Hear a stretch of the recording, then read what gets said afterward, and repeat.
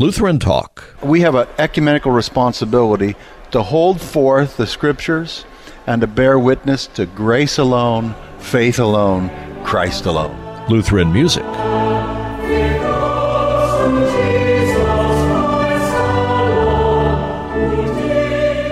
Listen anytime, anywhere in 2020 with the Lutheran Public Radio mobile app.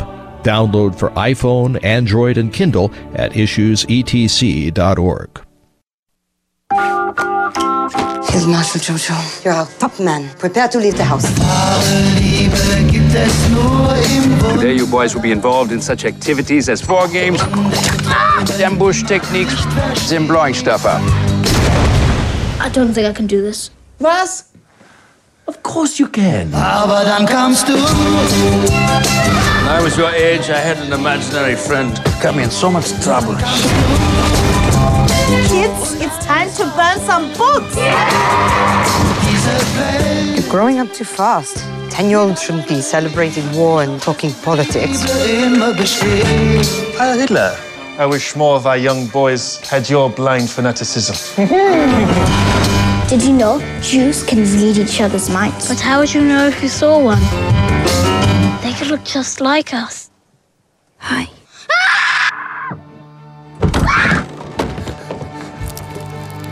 You know what I am? Say it. A Jew. Gesundheit. During this past week, we've been reviewing Best Picture nominees for the Oscars. Today, that film, Jojo Rabbit, our guest is Pastor Ted Giese. He has a bachelor's degree in fine arts. He's pastor of Mount Olive Lutheran Church in Regina, Saskatchewan, Canada, and he teaches a course for Concordia Lutheran Theological Seminary in St. Catharines, Ontario, Canada, titled A Lutheran Approach to Art, Media, and Film. I began our conversation with Ted asking him, what nominations has Jojo Rabbit received? Jojo Rabbit is nominated for Best Motion Picture of the Year, Best Performance by an Actress in a Supporting Role for Scarlett Johansson, Best Adapted Screenplay. So this is, Taika Waititi is the director, and he also wrote the screenplay. He also plays Adolf Hitler in it, and we'll talk about that. That's that risky angle to this. Best Achievement in Costume Design, Best Achievement in Production Design, Best Achievement in Film Editing. So these are what it is nominated for, and at the BAFTAs, it won Best Screenplay. And it's adapted from a book, so he adapted the screenplay. This is one of these movies where I actually, it's kind of positioned as a comedy, and it has comedy elements to it, but then it becomes more serious. So it's in the kind of vein of dramedy. Most of the trailers kind of leaned heavily on the comedy aspect of it to try to get people into the theaters. Taika Waititi has kind of, he's done a lot of acting. He's also kind of maybe more in the comedic end of things. He's the director of movies like Thor Ragnarok from 2017. He did a movie called What We Do in the Shadows, which is a mockumentary from 2014 about vampires. He did episode 8 of the Disney Plus Mandalorian TV show. He also plays this character Korg, or does the voice of Korg in that Thor Ragnarok and also Avengers Endgame, and then he'll be reprising that role in Thor Love and Thunder in 2021, and he's directing that film as well, and he played IG-11 in The Mandalorian, the robot droid in that film, Bounty Hunter. So he's kind of done a lot of different things, writer, director, actor. So the movie, though, this one it's got comedy in it, but it gets into a serious thing, and it's kind of, the deal is that you have a boy who, this is in the last days of World War II, and he's this little boy, Jojo, is in the Hitler Youth Movement, and Hitler is, played by Taika Waititi, like I said, is his personal imaginary friend. And he discovers that his mother, Rosie, played by Scarlett Johansson, is hiding a teenage Jewish girl named Elsa in the family home. And then it's like, is he going to turn her in? What's going to happen? And what happens is he grows to like her, actually falls in love with her. He's 11, she's a teenager. And then they have to deal with the fact that she's there, and there's the Gestapo and the rest of it. And that's all part of this story. It has been criticized because although the critics say, yeah, it's an anti-hate satire, it trivializes the anti-Semitism of the Nazi movement. I saw a brief interview with Taika Waititi, and what he said the question comes up is why keep making movies about World War II, right? Like, this was the question that came up to him at one point. And he said, he came across some statistic that says that a lot of young people don't even know what was going on in World War II or anything about what happened in World War II. So he ended up doing this movie, he said, because of statistics that were pointing this kind of thing out. But he said, the thing that he thought is you can't keep making the same kind of movie about the topic. Like, it's good to have a wide variety of kinds of movies about the topic, because by doing that, you're going to get at different portions of the audience, as it were, and get information out to them. So this is his reason for doing it, with these comedic elements to it. So now the question is, like, that's noble. That's an okay idea, I guess. But the question is that successful all the time, right? Does it trivialize certain things? Yes, because it's a comedy, and it's a certain kind of comedy. It has slapstick humor in it, and at times it's not very highbrow, right? Especially in the comedy department.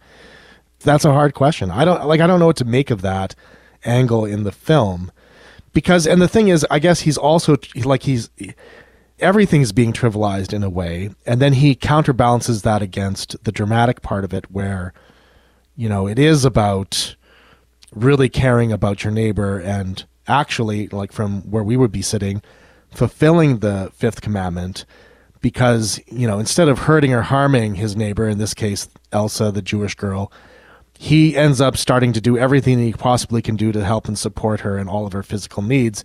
And her physical need at that time is to not be rounded up and sent to a concentration camp or killed in some way, right? And his mother also is Scarlett Johansson's character, Rosie. It turns out that she's actually part of a resistance against the Nazis, as well as his dad, who you never see in the film. And that's all part of it, right? So the question, I guess, would be, is it successful at this? And I think a lot of people are going to think that it is. And I definitely, when I walked into the film, I wasn't sure how I felt about it. I probably feel better about it now after about a week and a half from seeing it than I did when I first walked out of the theater. I think the critics have essentially said the Nazis, when they were turning in Jews, they were turning in their neighbors, their friends, their associates. One critic said they weren't anti-Semitic because they'd never met a Jew that they liked, or in this case, fell in love with. They were anti-Semitic out of principle. I think that's the heart of the criticism there.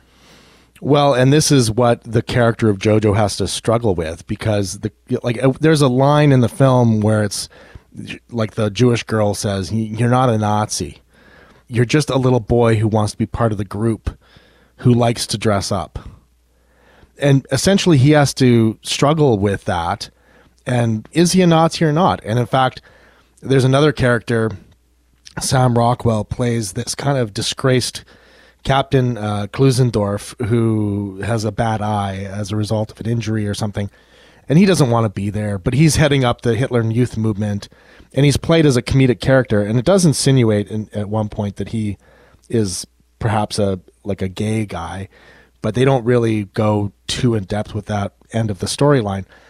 He's a quote-unquote Nazi who then, at a couple critical moments, makes decisions that go against his Nazi principles and actually help Jojo and help this young teenage girl, Elsa, and protect them from being taken in by the Gestapo or killed in the last days of the war.